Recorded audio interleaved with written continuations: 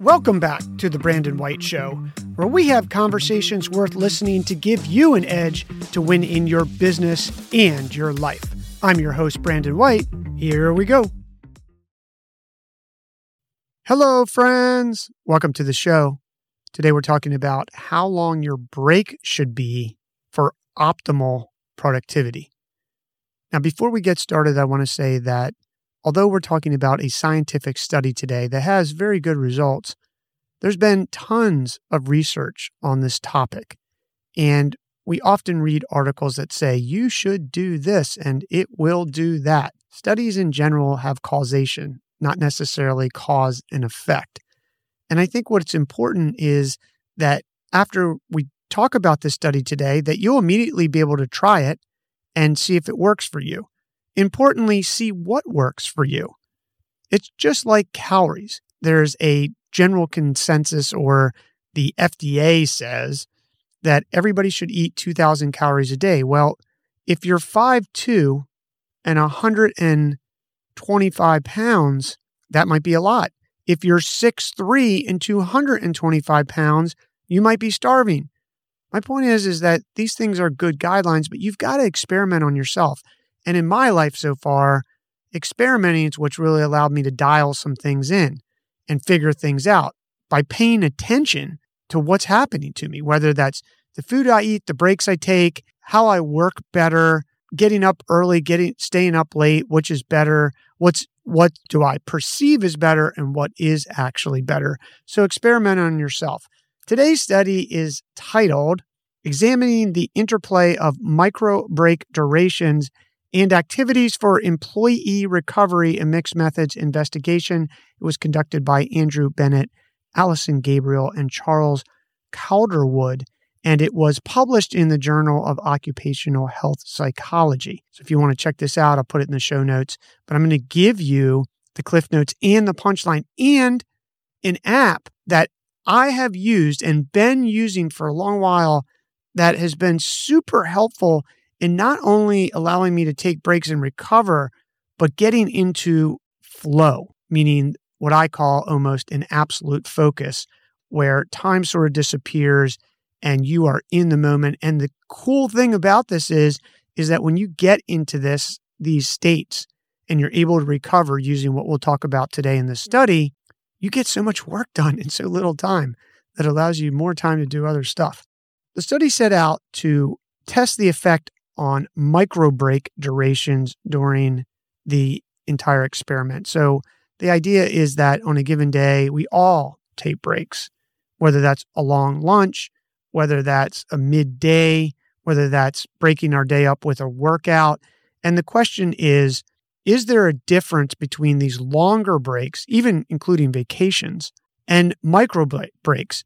So can you take micro breaks and feel rejuvenated or recovered, as opposed to not taking them, taking these longer breaks, but effectively burning out? And there's some interesting results here. As I said, they are talking about recovering work in non-working hours with longer or unspecified time durations. So think about lunch breaks, evenings, and vacations, like I said. And there's just been limited research on micro breaks. So studying them could ultimately have a big impact if we don't have to take these longer breaks. I think that's a little dangerous saying that. I think you got to take breaks no matter what. I think a vacation of a week is good. If you can take 2, it's way better because you're probably not unplugged from whatever your plugged in daily life is for at least 3 or 4 days anyway. So taking these long breaks.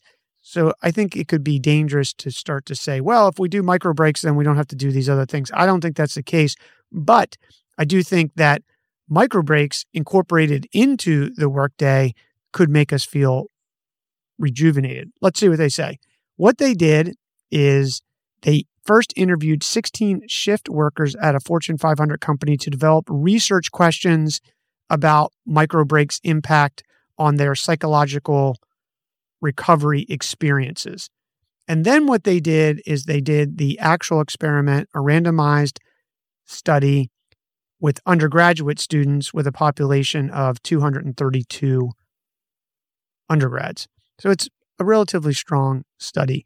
Now, there's probably some downsides to the study as well, in that do students at this university located in a specific region have cultural differences from some other place? So I just want to point that out, because not all scientific studies aren't an end all of end all. If this was in the United States, could be different than people in Europe. Could be people different from people in Japan, could be different from people in New Zealand and Australia. So it's worth mentioning. They did it in 3 parts. First part, participants were asked to complete a work task where they had to consistently pay attention to changes on the computer screen and then use the keyboard to respond. Part 2, they had a control group who continued the task with no break. So group 1 with part 1, do a task, watch it on the keyboard, take a break. Part 2, they continued the task with no break. And the third group was broken apart where they did get breaks, but they got a 1 minute, a 5 minute, and a 9 minute break. And the results were recorded. So there's some good news, better news, and a key finding that I think is interesting that we may all do and not realize its effect. So the good news is all break conditions had at least a small replenishment effect on energy and attention. So even taking a 1 minute break, a 2 minute break, 5 minute break would be good. I do want to mention that I've read several other studies that have said that anything longer than a 5 minute break, it can take you up to 20 plus minutes to get back into the flow state. So that's worth mentioning. I used to be really crazy about this, in that in many ways it was liberating, but then I was also crazy about it. Now I'm cognizant of it, but I do the best I can. Meaning, let's say I'm working at home, Yvette comes in and we got to talk about something. In my head, I'm like, okay, I've got 5 minutes. I can take this 5 minute break, talk about this, but then it's going to take me, if I take any longer than that, I'm in trouble. That's a good thing to think about and to keep as a framework, but sometimes that doesn't happen, and sometimes it's going to take time to get back up to speed. So just be aware of that, because this study did not study, they're looking at, do people feel replenished, refreshed, recovered from whatever it is, but they didn't look at how long does it take you to get back up to speed. So I'm only saying that having this other information to say that a 9 minute break in the middle of a non-longer break may cost you cognitively, because it takes your mind more time to get back up to speed to get into the flow. Something to be aware of. However, these small breaks of 1 and 5 and even 9 made people feel refreshed. The better news is that a few break conditions help people completely recover, meaning they are able to bounce back to how they felt before they started the tiring tasks. So the 1 minute and the 5 minute can be very, very helpful. And the key finding that I mentioned was that people who watched a funny video clip, no matter the duration, reported much lower fatigue. There's something that happens when we smile and laugh that releases chemicals, endorphins in us that have a pretty amazing effect. We've covered this on some other episodes that you can check out. We just did an episode about a week ago on Kauai, which on a study that showed that looking at cute animals actually increases your attention and focus. So you think about, you could actually take a break, watch a funny video or look at something cute, and it will not only help you, could feel more refreshed, but it could also at the same time be increasing your focus and attention. So this was pretty cool. So I think we all sometimes take a break and watch a video, scroll through a feed, whatever that feed is. If you see something funny, I don't know, watch it twice, because it can really help you. The takeaway, overall, taking a little break can make you feel refreshed.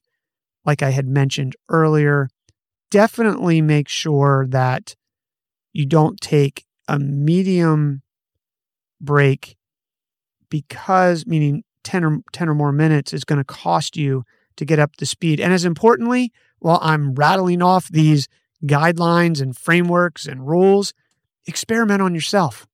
Test it.